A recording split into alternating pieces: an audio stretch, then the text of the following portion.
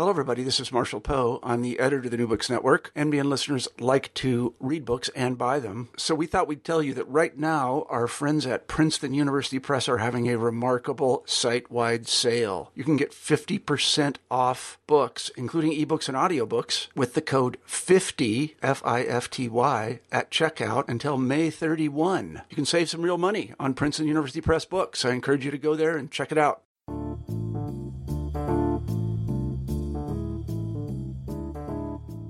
Hello and welcome to New Books in European Studies. I'm your host, Nicholas Walton.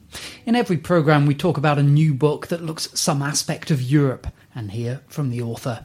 In this episode, that book is Belarus, the Last European Dictatorship. And the author is one of my colleagues here at the European Council on Foreign Relations think tank, Andrew.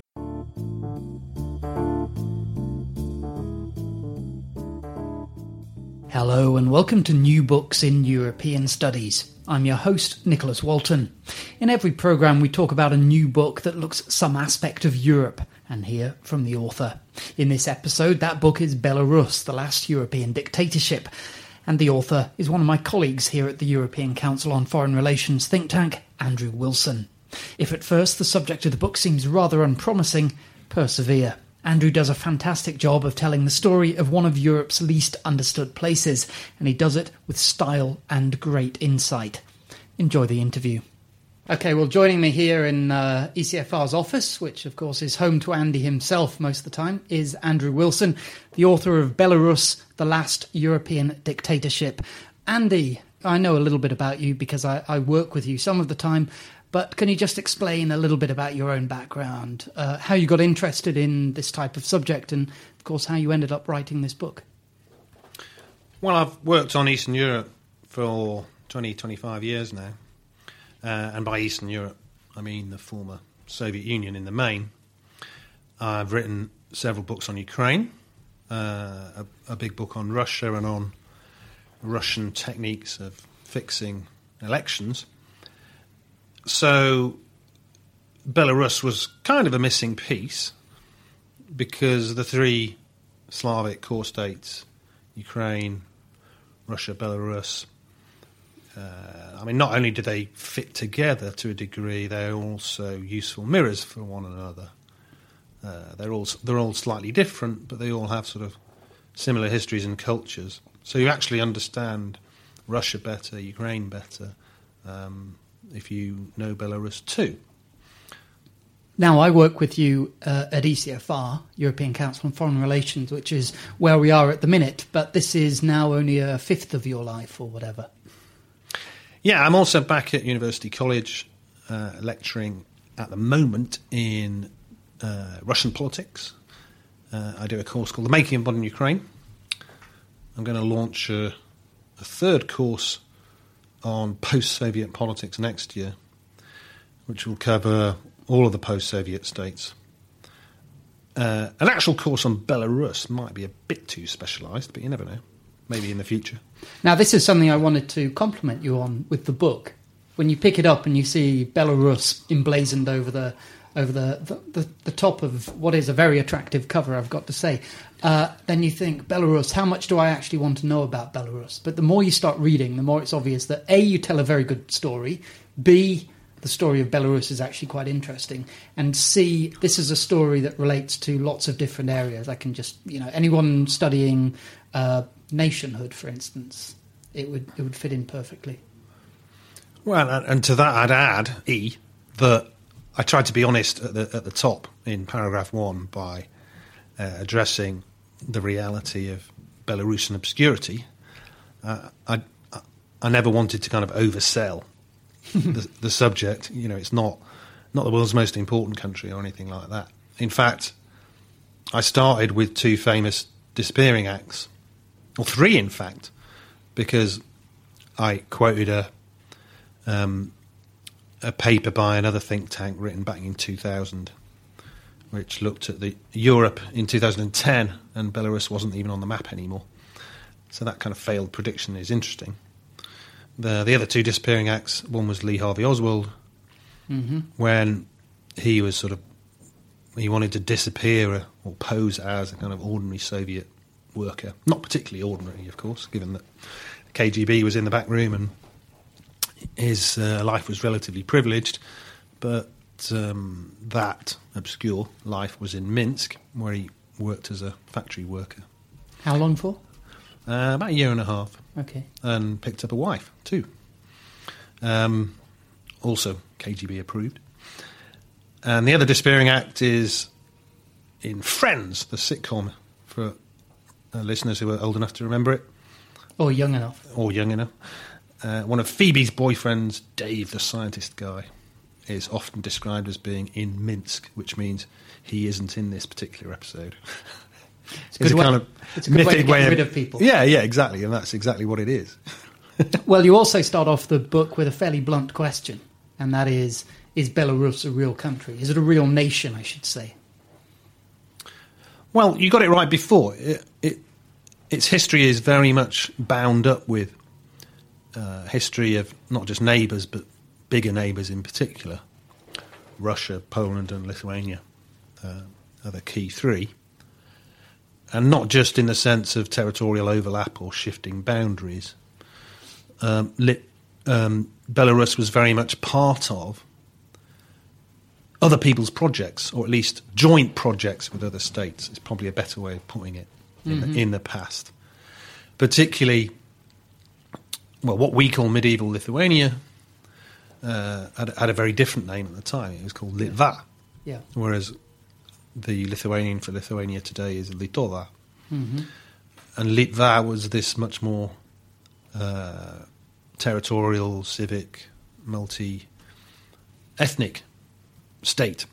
And what we now call the Belarusians were a big part of that. In many ways, a disproportionate part. This was a huge state, much bigger than modern Lithuania today. At one point, it stretched from Baltic Sea to Black. So most of its population were not what we would now call ethnic Lithuanians. A near majority were Slavs, now called Belarusians, and they provided the language of administration and the law, in large part because the Lithuanians were also pagan until the end of the 14th century. So when you're talking about Litva, we're talking about before the Polish-Lithuanian Commonwealth. Yeah, which is another project which kind of overlays this particular history.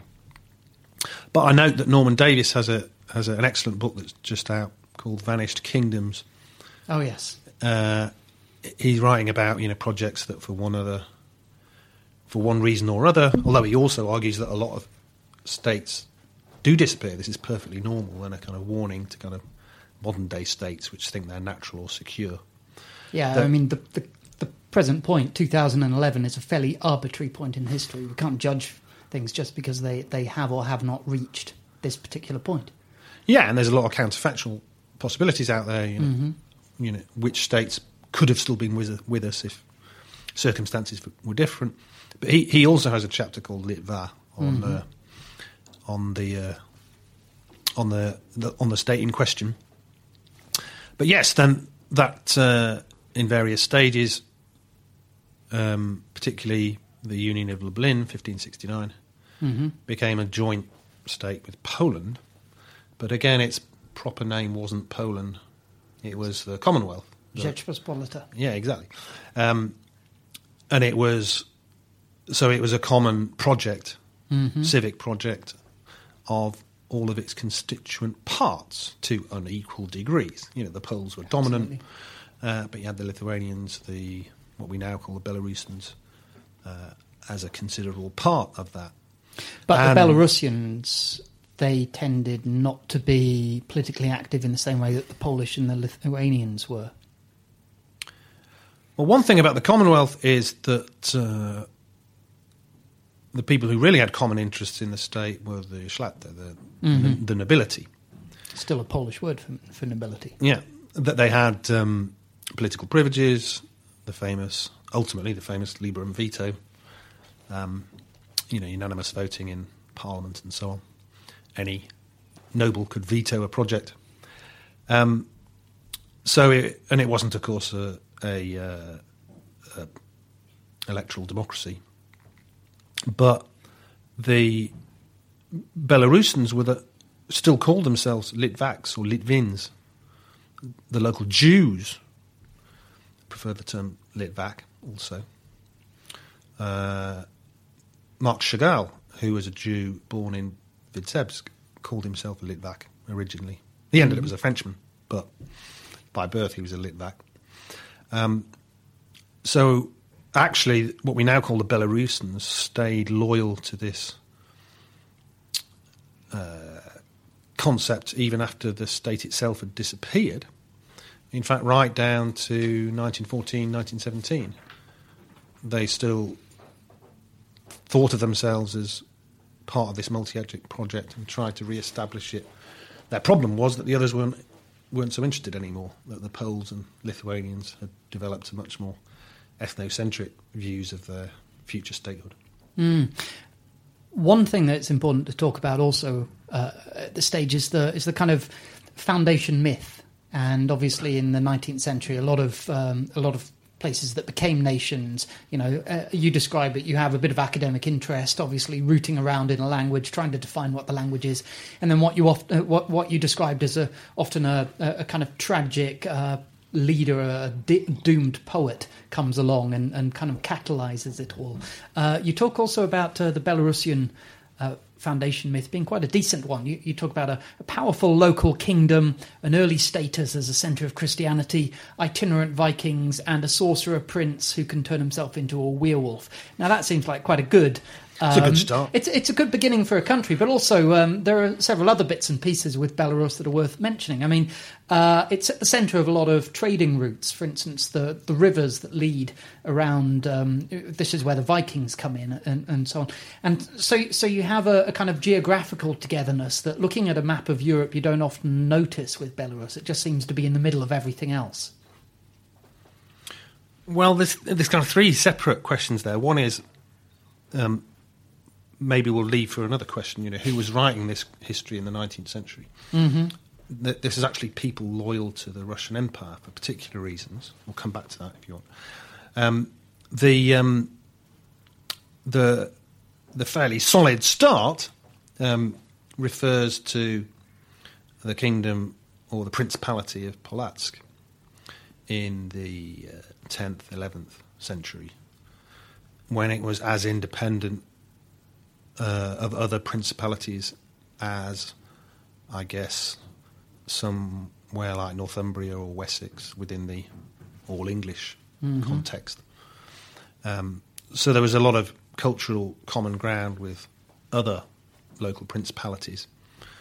But the dynasty was relatively independent at various stages and relatively solidified. Power didn't change hands as much as in some other big cities.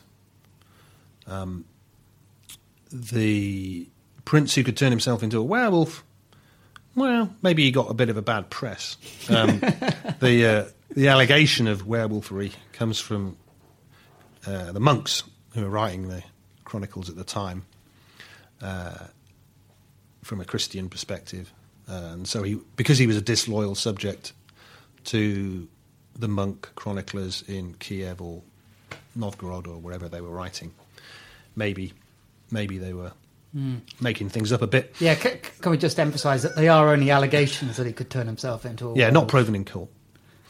And one disadvantage, actually, that Polotsk, which is the name of this kingdom, had in the longer perspective was that it didn't have its own chroniclers or court historians. So although it was powerful at the time, its power faded because local princes didn't sponsor the kind of history writing that turned other principalities into kingdoms. On geography, it's good and bad because Belarus doesn't have a coast, so it's inland. And it's actually at the confluence of several river systems. At various times in history, one or other of those rivers was important.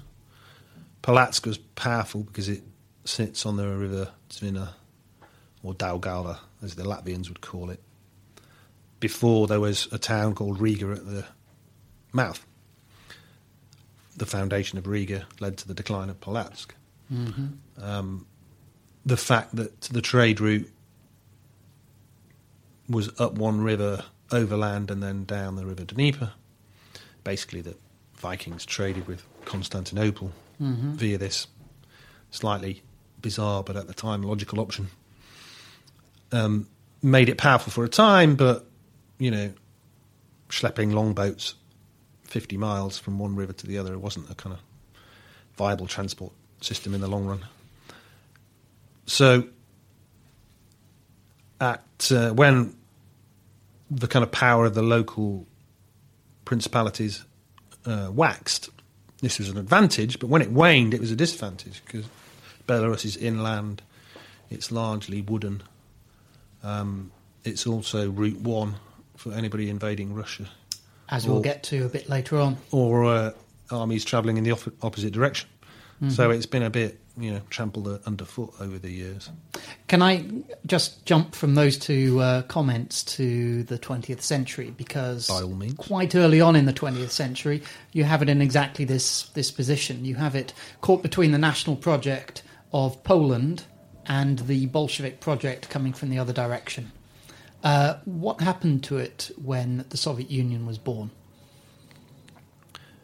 Well, the third element in that picture is that the local projects are varied and relatively weak.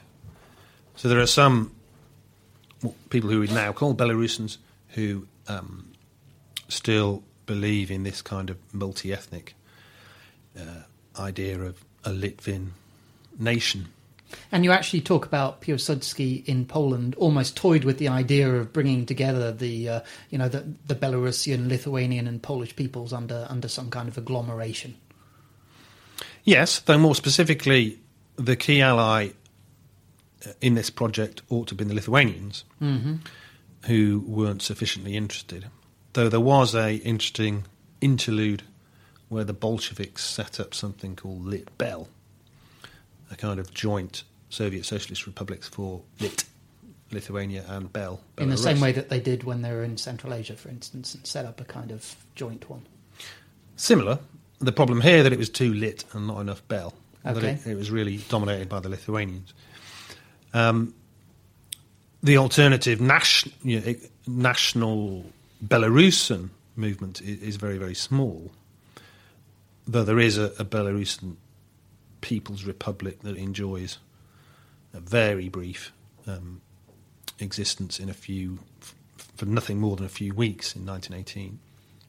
But the bigger picture, as you quite rightly say, is that the real struggle is between Poland and the Bolsheviks with important other third parties, Lithuania, Latvia, and others, and ultimately the borders are drawn not where the Belarusian activists want them to be drawn, but where the armies end up facing one another.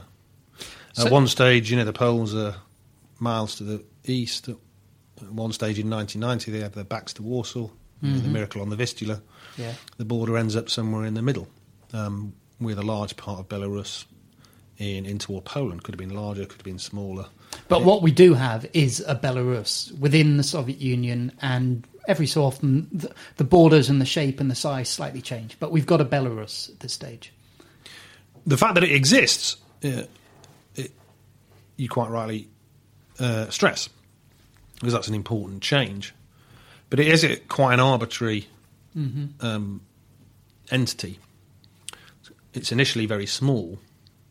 It includes Minsk, but Minsk wasn't the traditional capital or centre of gravity for Belarusians. It had been Polotsk, this city that's further to the north. Most recently it was Vilnius, or in Belarusian Vilnia, or in Polish Vilna. A city with many names because coveted by many people. it actually ends up in Poland at this period, after a Polish-Lithuanian war. Hence Mickiewicz, and he was from Vilna, wasn't he? Adam Mickiewicz? Yeah. He's from nearby. This is an earlier time. Yes. It's a bit of a distraction. I shouldn't have mentioned it. No. He was a Litvin too, because his famous poem Pantagius starts with Vilna, oh Vilna. No, it starts with Lithuania, oh Lithuania, but it doesn't. Oh right, because he actually says Litva or Litvot in the Polish version. So he was, fond of the region and its multi-ethnic past. But it's interesting that you mentioned Central Asia, because the Bolsheviks, quite clearly in the 20s and 30s there, are engaged in projects of ethnic engineering. Borders change all the time. And the Bolshevik Republic in the West that changes the most is the Belarusian one. By the end of the 30s, it's 3 times as big. It's added territories to the east and south, big bites out of what is now Russia. Polotsk, for example, was originally part of the Russian Bolshevik Republic, but it's shifted in the 20s. And then 1939 comes along. We have the Molotov-Ribbentrop Pact, and it moves all the way to the edge of the bug. Well, the kind of history of the pact itself is a history of Stalin exploiting ethnicity as a bargaining tool to kind of push the borders of Soviet Belarus and Soviet Ukraine as far west as he can. In the case of Belarus, they're actually pushed further west than they are today, quite a lot further. From 1939 to 41, Belarus, or Soviet Belarus, includes Białystok, which is now in Poland, post-war Poland. It doesn't include Vilnius, although there was some initial confusion about who was going to get it. And some Belarusian Bolsheviks think it's they're first in the queue. Stalin calculated that if Lithuania was being forcibly incorporated, then the restoration of Vilna to them as Vilnius was some compensation, and that was more important than what particular bits of territory to give to Belarus. What kind of place was Belarus? The important question is that this was an open question, though. The borders were by no means set in stone. The question that I wanted to ask was, during these early years of the Soviet Union, what kind of place was Belarus? There was a lot of industry there, and it was still a place with a large Jewish population, but it wasn't like Ukraine in that there weren't mass famines or anything like that. Can you just tell us the type of thing that went on in Belarus? How was it different from Russia itself? Well, in the 20s and the 30s, between the wars, there isn't much industry or industrialisation, because the Bolshevik leadership, quite rightly, considers that it's too close to Germany and to Poland, which was initially considered the more likely threat.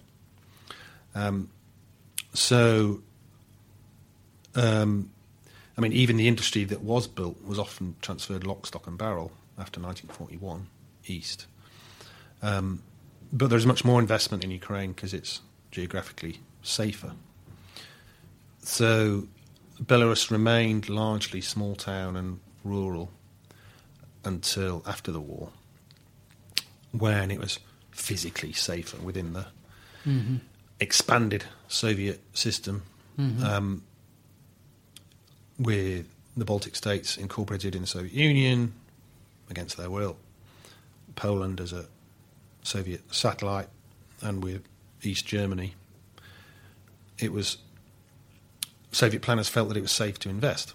In fact, because it was actually more central within the Comecon system, it became a hub for certain types of industry, like TVs.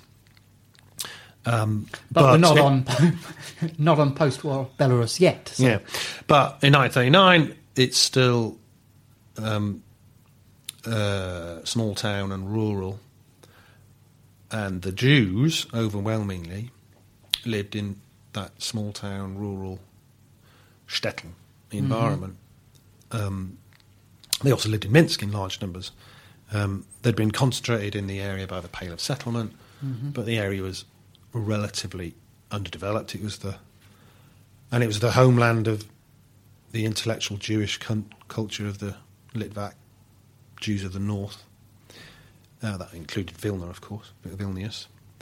And as Timothy Snyder points out, quite rightly in his book Bloodlands, ironically, this makes them easier to kill when the Nazis and the SS arrive, because they are concentrated in particular places. This brings us to Barbarossa, of course, and it's right smack bang in the middle of the Nazi invasion of the Soviet Union. As you know, Andy, probably about 3 weeks ago, I actually popped over to Brest to see the Brest fortress, this thing that literally was in the middle of the advance of Barbarossa. And apart from thoroughly enjoying the experience, it really gave you a picture of what it was like when suddenly in June 1941 the Nazis invade. The wartime experience of Belarus was, however, not a happy one. It was, the casualty figures are quite extraordinary. Can you talk us through what the wartime experience of Belarus was? Well, Brest is made a hero city, hero fortress, along with not many others after the war. Brest, the fortress held out for a month or so after the forces sweep by. Exactly, is bypassed by the sheer speed of German advance and Soviet collapse. With the war, you get the double tragedy of the Holocaust and local Slavs both being on, the occupation, and partisan fighting. Yeah. The partisan movement is the kind of, after the war, that is the positive that people take out of it. That it's the biggest per capita partisan movement. Certainly in former Soviet territory, the Yugoslavs dispute, who was number one in Europe in sort of per capita terms. And this is largely because it's obviously well behind German lines, but also they have vast areas of marshes, the Pripyat marshes. Yeah, so partly it's geography, it's marshes, and it's forests that you can hide. And the German policy, which is pretty dumbheaded and brutal, regularly forces people into the forests and marshes, Jews and Slavs. Brutality, the Holocaust, the rounding up of people to serve as slave labour, Ostarbeiten, back in Germany. All of that drags many people into the net, but anybody who escapes goes into the forest. There is also a kind of technical reason that the front is broken in the kind of east of Belarus in the winter of 41-42. So during that winter, the embryonic partisan movement can be supplied from the east. And then German reverses elsewhere in the war, Stalingrad, Kursk, they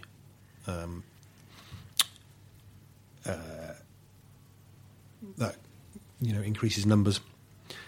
Well, by the start of 1944, the majority of territory is controlled by the partisans. Interestingly, they're not. In Ukraine, you get rival partisan movements. You get Bolshevik, non-Bolshevik, nationalist, Polish, who often end up fighting each other. Initially, the Bolshevik partisans don't organise on the territories formerly part of interwar Poland, which means that the problem doesn't arise. There is a nationalist movement, but it's co-opted by the Nazis. So the partisans tend all to be either local guys just defending their village or Bolshevik, which is why they're easier to celebrate after the war. There are also Jewish partisans, specifically Jewish partisan bands. Very much so. Some Jews join the Bolsheviks. Some set up their own groups. The most celebrated being the Bielski brothers, who were subject of a book and then a film, Defiance, starring Daniel Craig. Mm-hmm.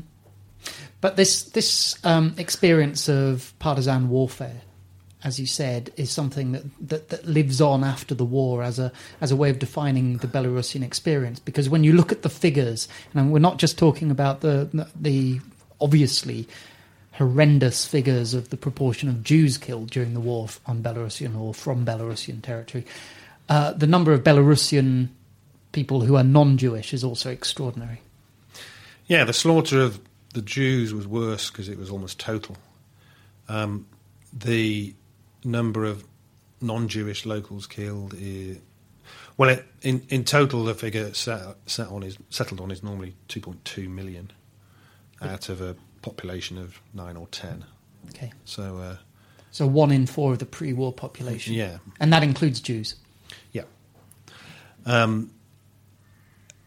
The partisans, particularly because they're communist partisans, so in post-war Soviet politics, they're seen as okay, acceptable. They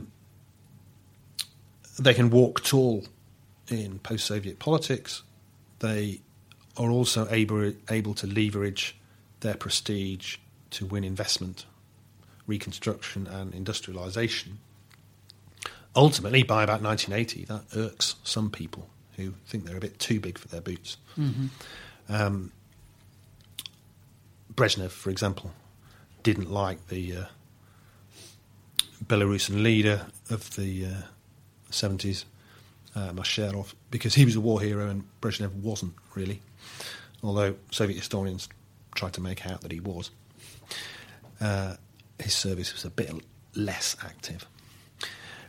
And that's been, to fast forward to the modern day, Lukashenko, the current president, has been able to free ride on the kind of investment, which is not only post-war, it was actually mainly from the 60s, 70s and even 80s. So the capital stock is relatively new. Minsk, if you go there, is this kind of ideal Soviet city because it was completely flattened, rebuilt in the ideal Soviet style, wide boulevards, big, monumental. I was going to say ugly, but we'll call them monumentalist. No, I always buildings. Find things like that quite attractive, certainly interesting. Well, GUM, the kind of departmental store, is the most attractive, or at least the most typical. It has the usual homoerotic art at the entrance, gold-gilded workers and peasants. But when you walk through the entrance, there's actually food in the shop. So it's the Soviet Union as it should have been. Let's talk about where the war left Belarus. One of the things that it's quite noticeable, or one of the things I remarked upon in your book, is the fact that for the first time, ethnic Belarusians, as they were the majority in the towns, probably because of the impact of the loss of the Jewish population. Yes, and the ethnic cleansing, as we now call it, of the Poles, particularly in the West, which was not complete. Still quite a considerable Polish minority. And it's worth remembering, and this is another thing that Timothy Snyder points out, that a lot of Poles also were vanished in the pre-war period by Stalinism. Sure. At a time when they were seen as the main threat to the Soviet project. Although, on the other hand, ethnic cleansing, if you want to use that dangerous euphemism, is mutual. Belarusians and larger numbers of Ukrainians are expelled east, as well as Poles moving west. But As I say, it's not complete. There is still a Polish minority in what is now the northwest. But for the first time, because of dramatically reduced Jewish and Polish populations, Belarusians become urban majorities, yes. Mm-hmm. And as you were describing, there's a lot of industrialization goes on. Is it fair to say that Belarus, relatively speaking, did quite well out of the Soviet Union? If you assess doing well or doing badly in very utilitarian terms, which I wouldn't, or at least not solely, Belarus does relatively well, but only in the post-war era, in terms of reconstruction and further industrialization, which is one reason why the ordinary Belarusian remembers the Soviet period with, well, amongst the elderly, with what we have to call nostalgia. And plus, although there are purges in Belarus, they often target minorities, particularly the Poles, in the 30s. There's no real equivalent of the kind of sheer horror that the Holodomor or the Ukrainian famine produces as a kind of collective trauma memory, or forced sedentarization for the Kazakhs. But there are big, as everywhere, large purges of the intelligentsia in 1936, 1937. And when mass graves are found outside Minsk, Koropati, in the 1980s, that's a big shock to the system and a big factor undermining Soviet power. We're going to fast forward again because, in a sense, Belarus, there was this nostalgia for the Soviet Union when it ended, and in a way they've kept the Soviet Union alive under Lukashenko. This is where we have this quote from Condoleezza Rice about Europe's last dictator back in 2005, I think it was. And many people look at Belarus and think, well, in its own way, it does mimic the Soviet Union. Let's talk about Lukashenko. Well, Lukashenko's power base, currently diminishing, but the power base that he established and until recently kept since 1994, which is when he first came to power, is disproportionately amongst the elderly, amongst rural populations, amongst those with shorter or incomplete education, amongst industrial workers, etc., etc. And the key to that has been his rebuilding, not of the command economy. I mean, he's rebuilt a command economy which doesn't work particularly well, particularly now that the economy is under strain, but of the Soviet welfare state, largely paid for with other people's money, mainly Russia's. But he has been able, or he was able in the good years when the economy grew between 1996 and 2008. He has been able to provide welfare in a kind of Soviet sense, health, education systems until recently were fairly intact. You didn't have the kind of terrible problems with falling population, with public health issues like HIV that Russia has. And for the last elections in 2010, he met his target to increase the monthly wage to $500 a month. Doesn't sound like much, but that's progress over the last 15 years. Real standard of living has gone up quite considerably, albeit with other people's money, though in the last year it has collapsed because of the strain of getting there and the fact that Russia is less generous than it was.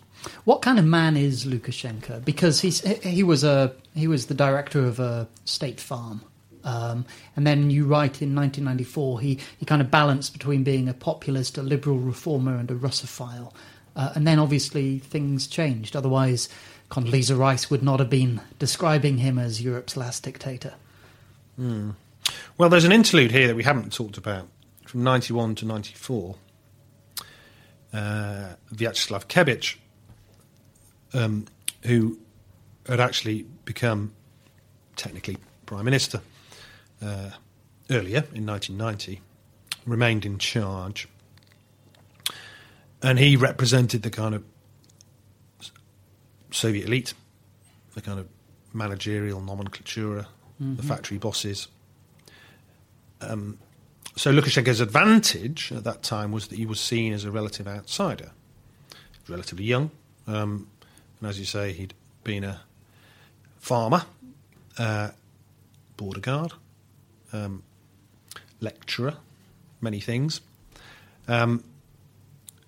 You can quite clearly tell that one reason why the personal relationship between him and Putin is so bad is that Putin thinks he's a muzhik, Russian word for peasant, and that he had been part of the KGB border guard, but at a lower level even than Putin in Dresden when he served for the KGB. So Putin quite clearly looks down on him. But Lukashenko has height, actually, so Putin can't look down on him. But he has a kind of native cunning. He's crude, he's populist, which, interestingly, he learnt from a bit from Yeltsin, but also from Zhirinovsky as kind of ironic role models. So that kind of crude populism plays well with some local voters. But the kind of social contract that until recently has kept him in power is pretty instrumental. He delivers, or did deliver, relative prosperity in return for less freedom, hence Condoleezza Rice's quote. There has always been a solid minority who was opposed to that implicit bargain, beg your pardon. So not everybody bought this contract, which I suppose is like Putin's, but Lukashenko's thought of it first. But there's also the contract with Russia and Putin as well, which is he provides stability and a friend on the eastern border, on the western border, rather.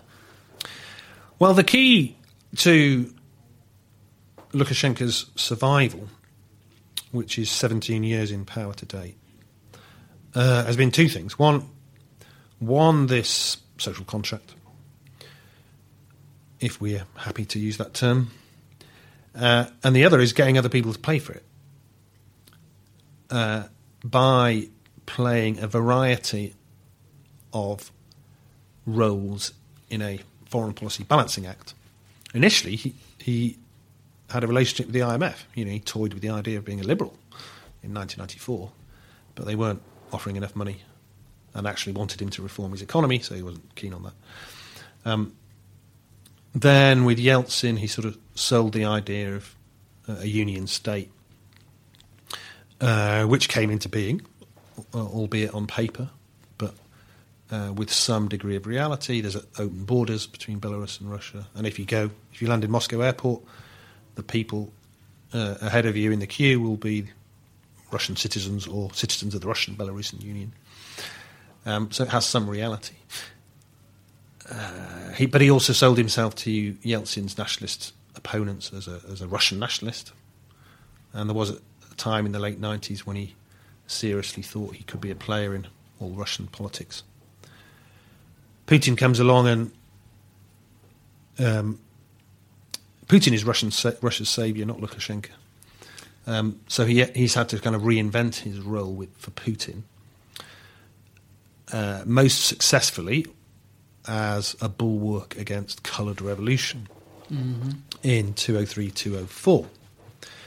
The first 2 years with Putin weren't so good. There were a lot of tensions.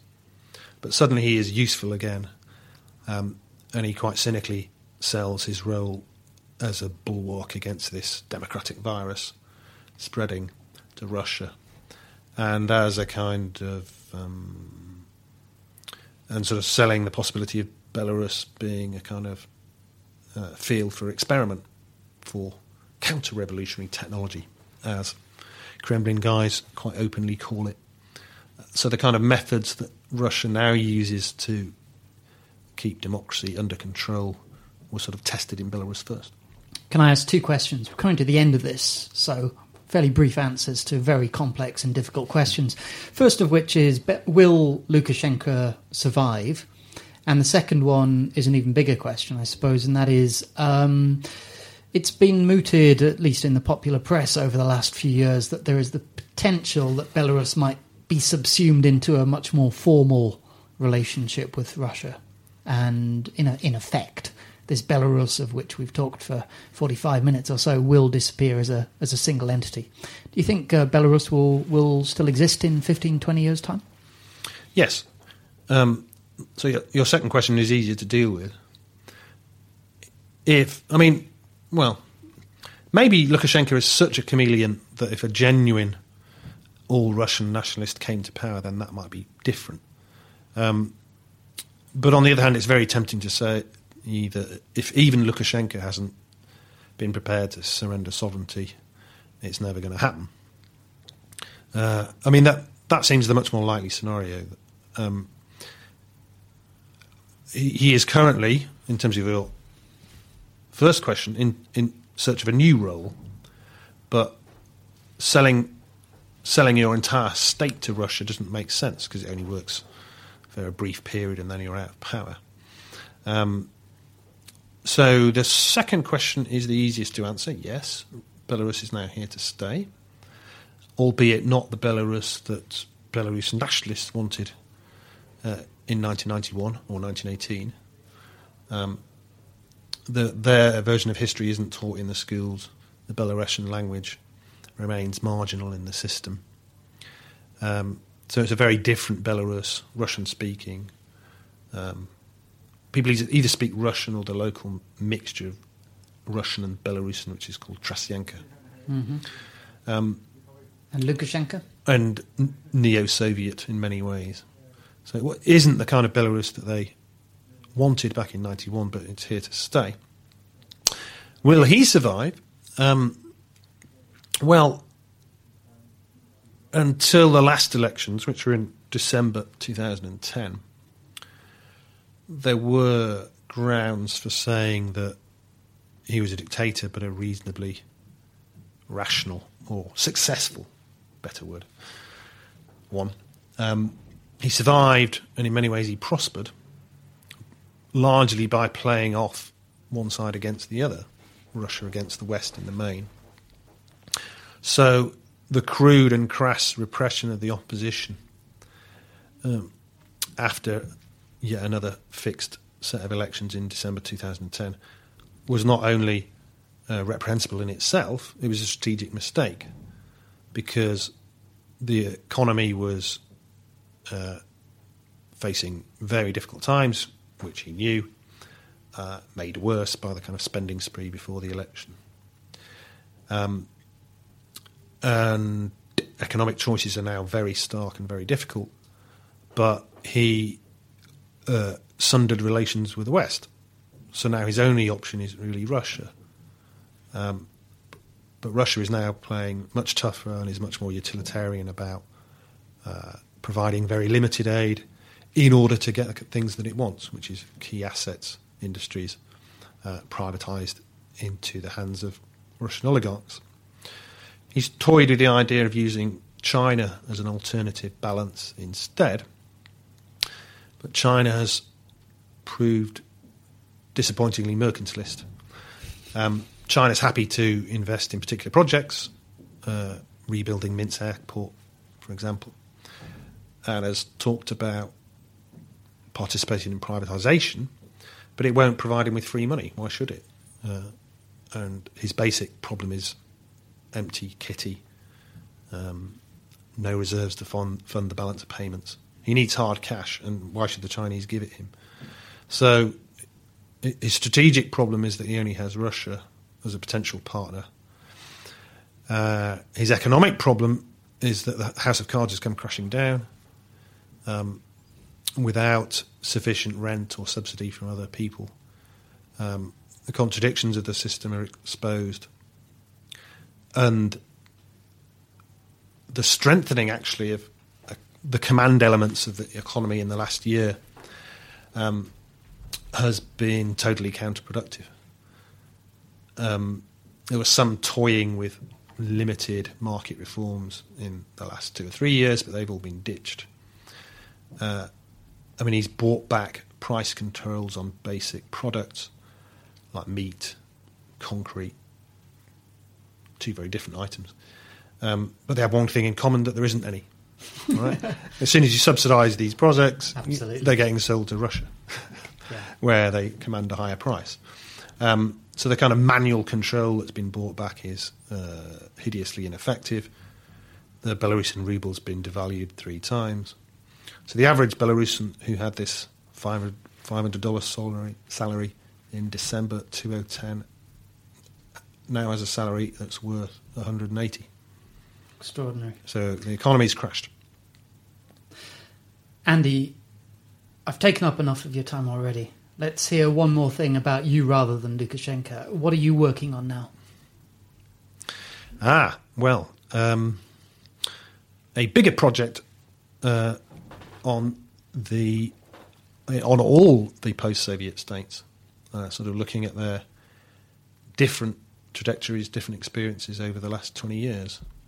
Probably better if I was finishing that rather than starting it now, so it would come out at a logical anniversary 20 years after the fall. Mm-hmm. Well, you can aim for 25 if you're struggling. Maybe. Less marketable. The reason that's an attractive project is that I can't possibly write full histories of 15 countries over 20 years. So it has to be my author's choice of sort of strategic questions. What's interesting about all of these countries like Belarus, rather than sort of giving incomplete potted histories, just, why is each important or dangerous or interesting? Sounds like a good read. Andy? When it comes out. 20th anniversary, 21st, 22nd, 25th, whenever it comes out. Thanks very much indeed. My pleasure. And that was my interview with Andrew Wilson, the author of Belarus, The Last European Dictatorship. This is Nicholas Walton from New Books in European Studies, wishing you a good day from here in London.